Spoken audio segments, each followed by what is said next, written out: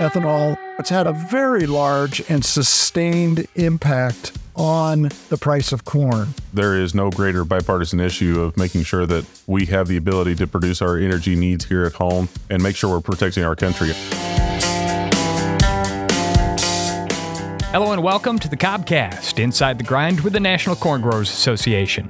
This is where leaders, growers, and stakeholders in the corn industry can turn for big-picture conversations about the state of the industry and its future. From the fields of the Corn Belt to the D.C. Beltway, we're making sure that the growers who feed America have a say in the issues that are important to them with key leaders who are shaping the future of agriculture. So make sure you're following this show in your favorite podcast app and sign up for the National Corn Growers Association newsletter at ncga.com. I'm Dusty Weiss, and in this episode, one of the most important markets for corn is the ethanol industry.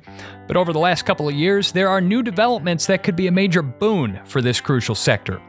So we're going to talk with a few folks who think a lot about ethanol and get their perspectives on how that market has developed, where it's at today, and where they're hoping it will go in the future. We're going to be talking to agricultural economist Scott Irwin with the University of Illinois, Julie Busse, a member of the National Corn Growers Association ethanol team, and Bradley Schad, CEO of the Missouri Corn Merchandising Council and the Missouri Corn Growers Association. So to think about where we hope the industry will go in the future, let's first take a step back and think a little bit about where it's been. Scott, you've studied commodity markets for a long time. You know a great deal about how the ethanol industry has evolved over the past few decades. There at the University of Illinois, for my old man who was an Illini himself, I'm obligated to chime in with a Go Illini. But why don't you tell us a little bit about your career and how you wound up in your position at the U of I? Well, sure. Well, I grew up an Iowa farm boy and still have connections to our family farm in Iowa.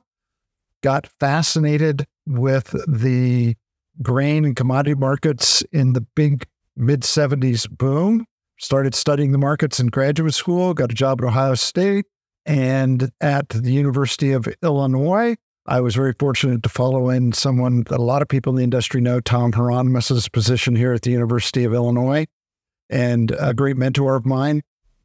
And in simplest terms of, my career and my motivations, the best way I could describe it is I tell people, I do a lot of different things here at the University of Illinois. I was the leader of the farm doc team for a long time, write a lot about ethanol, biofuels, and crop yields, all sorts of things, do a lot of research, teach classes.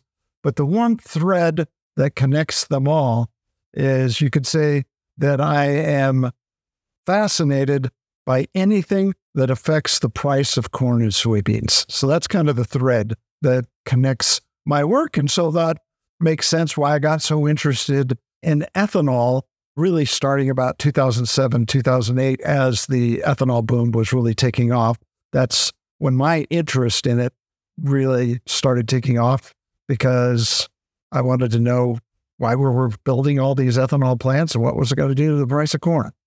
Well, and what a perfect coincidence for us, too, because as NCGA staff, as growers, we're also very fascinated by the price of corn. But I'd love to sort of jump in the time machine with you here and go back 20 years.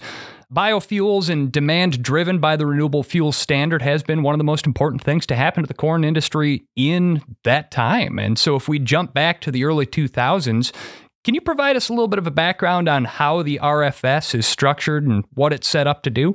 Sure. In its most basic form, it's a set of annual volume standards for the entire United States in terms of different categories of biofuels that must be blended into the transportation fuel supply of the United States.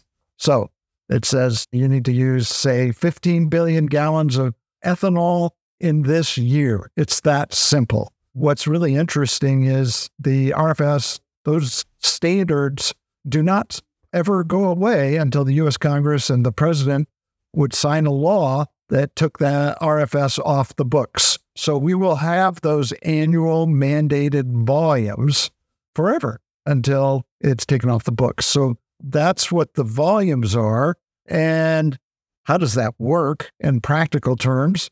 Well, under the law, there are entities called obligated parties. They're basically crude oil refiners are the obligated parties under the RFS, and it's their responsibility under the law, they are legally obligated to demonstrate compliance with those volume mandates. And that's essentially the basics of how the RFS works. Well, and you hit on a really important key part there, because having the standard is one thing, but enforcing the standard is something completely different. And that's where these things called renewable identification numbers, or RINs, come into play. It's essentially, as I understand it, a means of accounting for those refiners to demonstrate that they are meeting their obligations. So can you help us understand RINs and why those are important and how they work? Sure. Well, if you're going to mandate volumes of biofuels like ethanol and biodiesel and renewable diesel, you have to have a way to track those volumes. And the original RFS statutes specified a system, which is RINs for short, whereby whenever a batch of ethanol is produced in the United States or even imported, it gets assigned a RIN number. It's actually a 38-digit identifier, and it is assigned to every batch of biofuels that's produced. And that number, think of it like a certificate that travels along with the biofuel as it moves through the supply chain from the ethanol producer to the ultimate gasoline driver who fills up their tank at the gas pump. And the system is designed so that when, say, ethanol is blended with petroleum gasoline and then sold at the pump, the refiner can say that that RIN is now detachable from the fuel, and they can now take that certificate and turn it in to the Environmental Protection Agency, the EPA, to say, yay, look, for that batch of biofuels, it was blended into the transportation fuel supply just like the law says it's supposed to.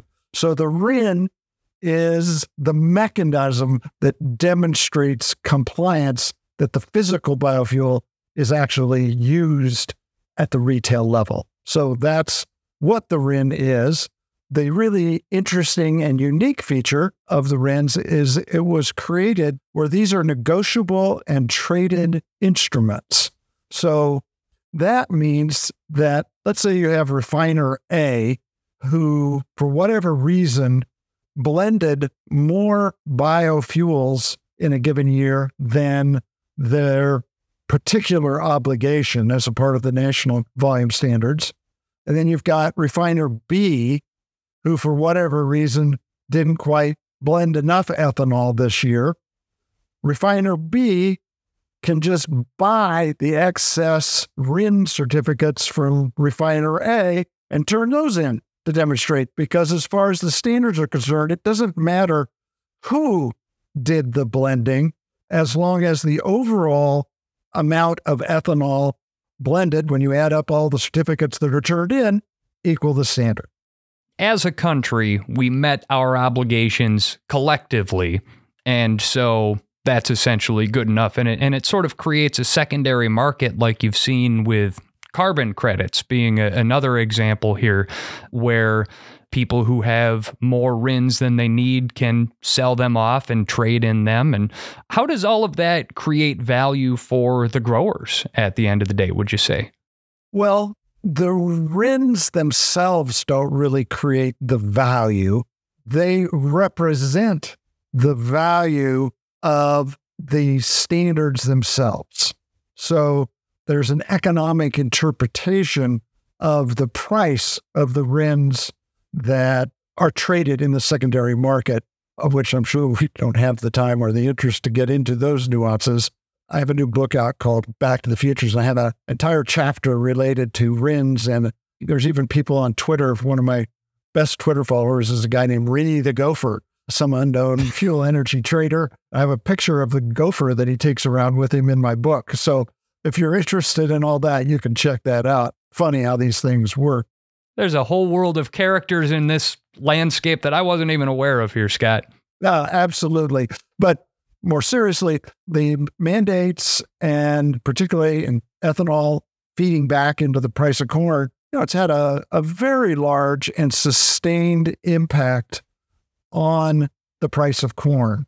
We essentially, after 2006, almost doubled the price of corn on average. And there's a big argument among agricultural economists about, okay, exactly how much of that should we attribute to the RFS and the ethanol mandates. But I'm convinced that it's at least a third to a half of that increase in the average price that we've seen. And so that makes a tremendous difference at the grower level. Certainly does, on our farms and the price of corn. And if the price of corn goes up, the price of soybeans will have to follow as well. So I'd like to say it's a very enviable safety net on the demand for biofuels, and that has to have a price impact.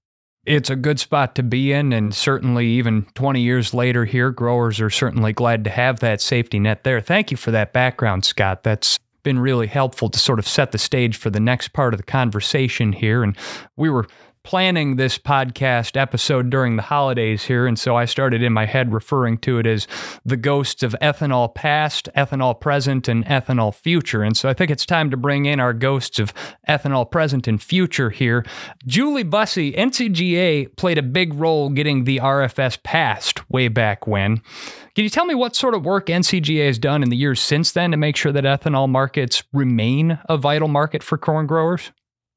Yeah, Dusty, that's a great question. And honestly, there's a couple of different ways that I could answer that question. So obviously, there's the policy side. Scott touched on that a little bit, but there's also the market development side and what we're doing in the countryside, and then the communications piece of all of this too, to answer your question. So briefly, let me touch on the policy side, but let me say I am not the policy expert. I am definitely the market development side of the equation at NCGA, but certainly there's been a lot that has happened in the 6 years in my time. And so to say that we've been very busy is an understatement. So I'm just going to touch on a few of the policy set things, but knowing there's a lot more that we just don't have time to get to today. So obviously, E15 year round, that is something that we have been talking about a lot lately. So we had it at one time, and then we didn't have E15 again year round. The past couple of years, we've had to go through the emergency waiver process over the summer months to allow the sale of E15. And even more recently, 8 Midwest governors have been seeking a permanent waiver for their states to sell E15 year round. In fact, just before Christmas, the EPA did advance that request to the Office of Management and Budget. So that's progressing, and hopefully we'll have an answer here in the next just 2 to 3 months on that. In the past, obviously, another thing that we've talked a lot about and heard a lot about has been small refinery exemptions, SREs, and having to defend the RFS is something that we've certainly continued to watch closely and focus on. And, Scott touched on that a little bit in his remarks too. Ensuring that the RFS volumes are strong and that blending requirements are met have been very, very important to NCGA. Something that we're going to touch on here in a little bit, but I have to bring this up is, NCGA and with the support of our state partners have been working the past few years on the Next Generation Fuels Act. Again, I'm not going to touch on that right now because I know we're going to get there, but that is our top legislative priority for NCGA. And then recently, 3-4 months ago, we've probably heard a lot about the proposed fuel economy standards from the National Highway Traffic Safety Administration that unfortunately was very focused on electrification and didn't really take into account the role that corn ethanol can play in things like energy security and the environmental benefits for the transportation sector. So those are just a few of the things on the policy side. We could do an entire podcast series, but like Scott said, I'm not sure anyone wants that right now. So let me move on a little bit to some of the things that we've been doing from a market development and market saturation perspective from NCGA. So one of our signature programs that we've been doing over the past 3 to 4 years is what we call our Fuel Dispenser Infrastructure Program, or FDI. So this program is aimed at making sure we're expanding access in the countryside and all over to future mid-level blends of ethanol through pump infrastructure. So we've actually been working with 2 of the largest pump manufacturers who make up 98% of market share on producing and selling pumps that are certified to deliver up to 25% and 40% ethanol. To date, NCGA and our state partners have directly funded the production and sale of over 82,000 fueling dispensers in North America that are certified up to E25 and E40. This is certainly a program that we see as a success that we're going to continue in the future. And hopefully in the next few months, we've got some exciting, more good news to share on that program. Another area real quick I want to touch on too that NCGA and the Ethanol Action Team has been a part of is we've been very supportive of USDA's Higher Blends Infrastructure Incentive Program, or HBIP, as you might have heard it called. Through the Inflation Reduction Act, actually, USDA invested $500 million to the HBIP program, which is awesome. That program is meant to increase the sales and use of higher ethanol blends by expanding the infrastructure to do that. Now, one of the things that we've been doing in partnership with the Renewable Fuels Association is application assistance for retailers. One of the things that we have heard consistently is that it's really hard for your smaller retailers to go through this many page application process. And there have been issues with, some getting halfway, 3/4, almost 90% of the way done, and just not being able to finish the process. So partnering with RFA, we actually helped fund a program that they did called HBIP University, which kind of helps walk retailers through part of that application process so they can get through some of it on their own before RFA comes in and helps with technical assistance. Through our support of RFA's technical assistance, actually $56 million in grants has been awarded in just FY23. And RFA has had a 100% success rate for those retailers who have received the grant assistance from RFA. So that has been another great program to make sure we're getting infrastructure in the marketplace. And then finally, the last program I'll touch on very briefly that is certainly near and dear to my heart. For anyone who knows me, my background's communications and radio. That is my passion. That's what I've done for most of my career until I started this role a year ago with NCGA. But we started a Washington, D.C. ethanol education campaign that is really working to build our base of ethanol supporters through communications efforts in Washington, D.C. So this has been really a multi-pronged approach of research and focus groups and then paid and earned media. We just talked about some of the policy issues.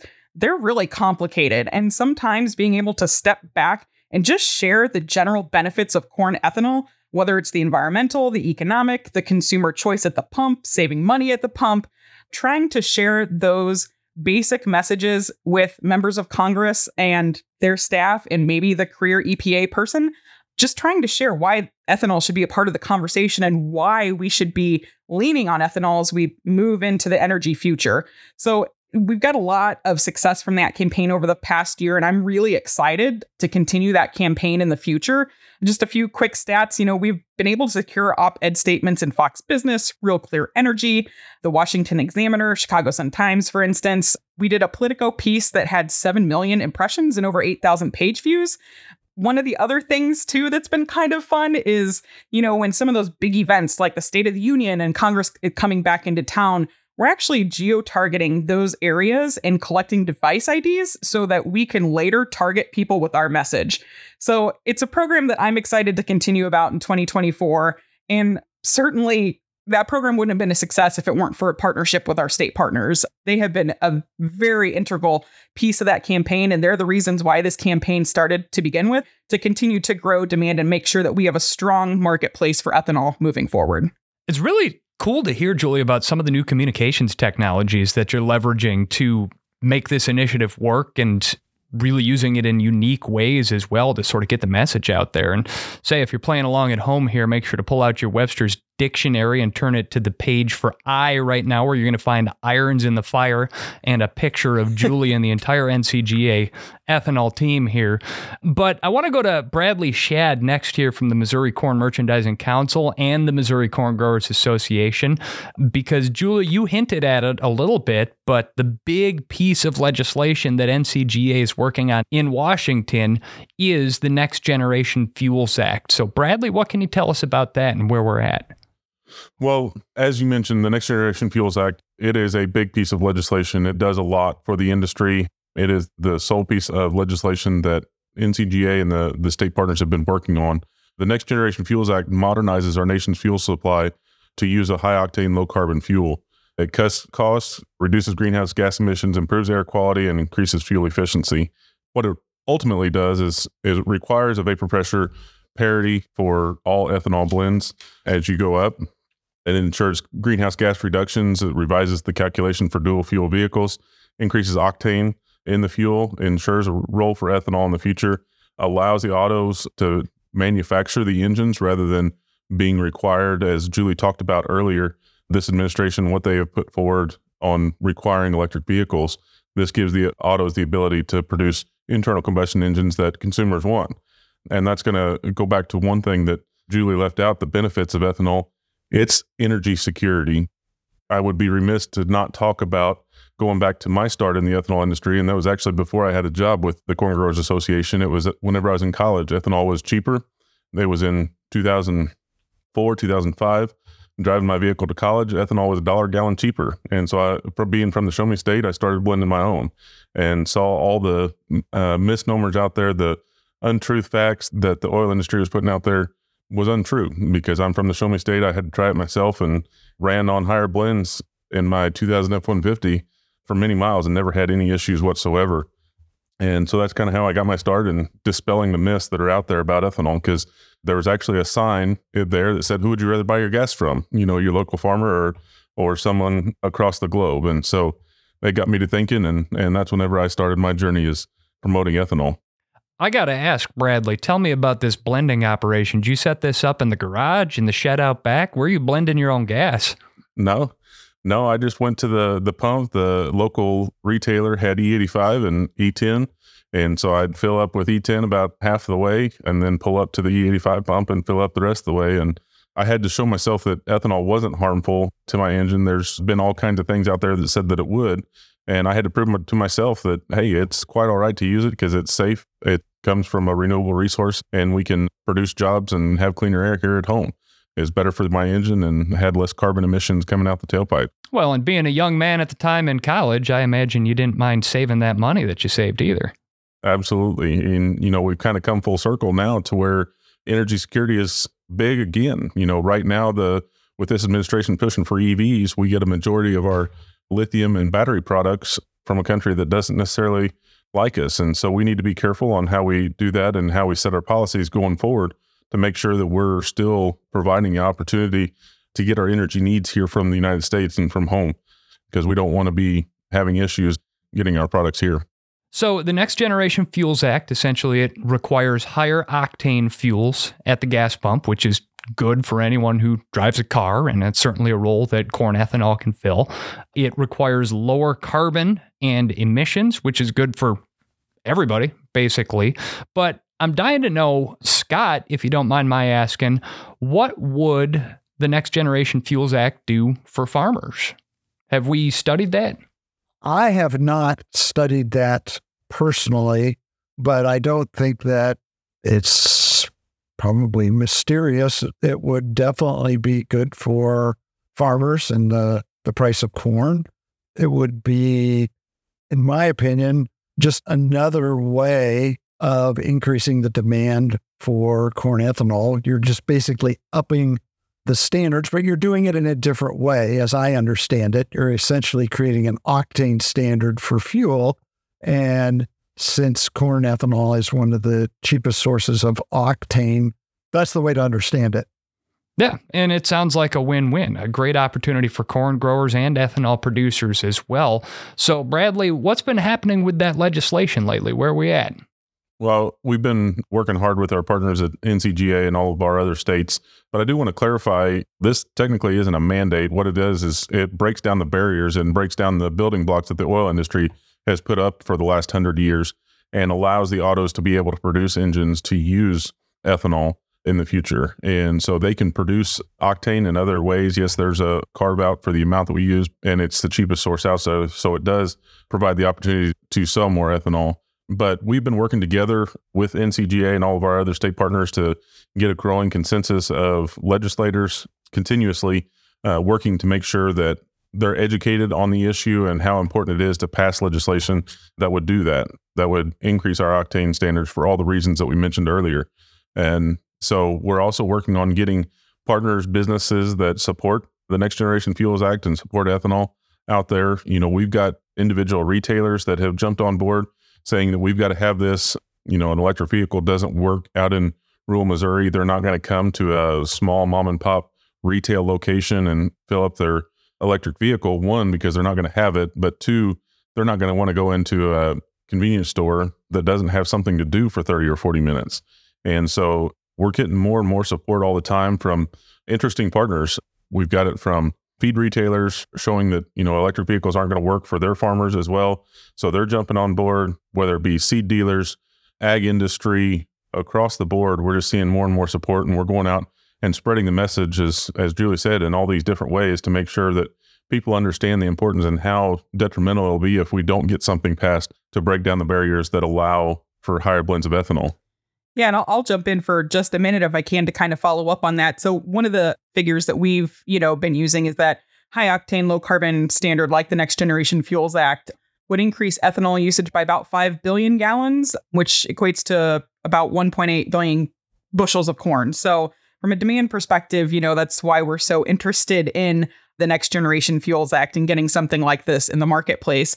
I'll say, to Bradley's point, I think one of the great things that has been about this year and working on this project is that coordination with our state association partners and NCGA. So one of the things that we did back in April, we wanted to be sure that we were all working together on this. And I think one of the great things, Missouri is a great example of this, Kansas, Illinois, that them having some of those conversations on the local level has actually opened the door for us to approach some national organizations that the door wasn't maybe necessarily open to before.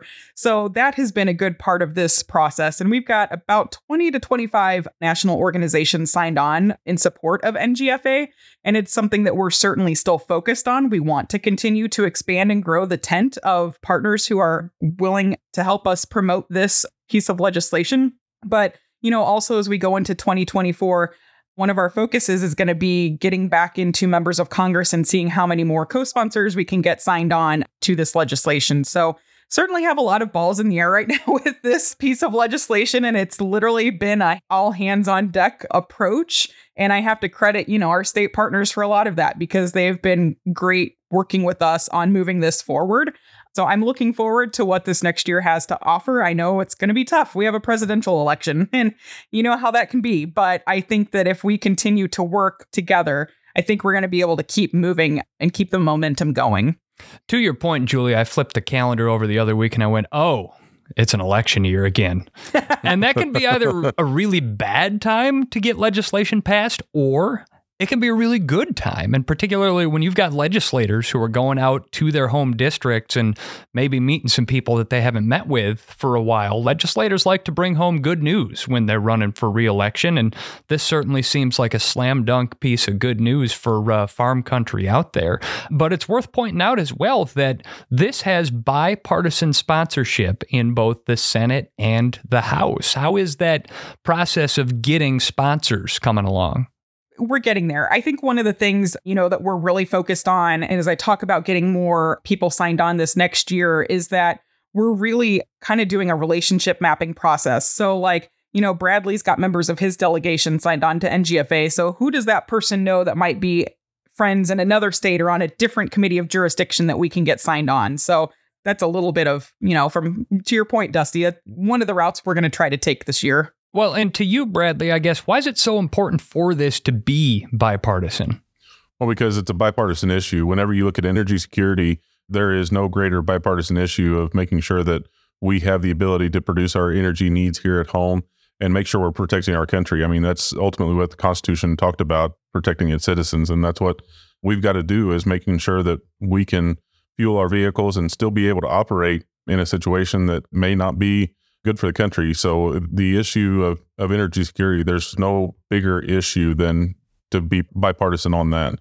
But on top of it, you've got rural Democrats, you got rural Republicans, and we've got one representative in the city that sees that it's an issue for the people in their city that can't afford an electric vehicle, but yet he wants to have cleaner air. So that's how we're getting both sides on board. On the rural side, it's helping agriculture out, as Scott talked about, helping increase corn grind. And so those are all things that people can get around on both sides of the aisle. And so that's why it's important to have both sides of the aisle working together, because ultimately it doesn't matter who's in the presidency at the time that we get this past Congress, we've got to have them side in as well. So that's how we get things done. That's how the RFS was passed. And that's how we've got to work on this issue as well. Well, and they like to say that democracy is not a spectator sport. So if I'm a grower, if I'm a concerned citizen, if I'm a part of one of these groups out there and I'm sitting here thinking, you know what, Next Generation Fuels Act sounds like a pretty good idea. What can I do to get involved and help get this important legislation passed? You can contact your congressmen and senators, get onto NCGA. We've got an action website that you can get on and get involved, but just talk to your legislators, talk to your local retailers, say, hey, do you support this? And why don't you? We've got to have liquid fuel in the future. I'm driving a liquid fuel vehicle, and whether that's a hybrid vehicle or just a regular internal combustion engine, they've got to have that fuel into the future as we move forward. And we all need cleaner air. So talk to everybody that you know of how important this legislation is and to help us get us passed. To follow up on Bradley's point, obviously a lot of our state associations have great information on their websites about the Next Generation Fuels Act, but also, shameless website plug. If you go to ncga.com/octane, that is another place with a lot of materials that outline some of the stuff that we've talked about today. Well, and we'll certainly drop a link to that in the episode description for the podcast as well. But ton of good information here from three very knowledgeable people, and we appreciate you all taking the time to share it. We'll keep our listeners updated as this progresses. But Scott Irwin from the University of Illinois, Bradley Schad from the Missouri Corn Growers Association, and Julie Busse from the National Corn Growers Association, thank you all so much for joining us on this episode of the Cobcast. Thank you very much. Thank you. Thank you. And thank you for listening. We hope you'll join us again next month for another episode of the Cobcast, Inside the Grind with the National Corn Growers Association. If you're on Facebook, LinkedIn, or X, be sure to follow the National Corn Growers for more news. Visit ncga.com to sign up for the association's email newsletter, and make sure you're following this show in your favorite podcast app.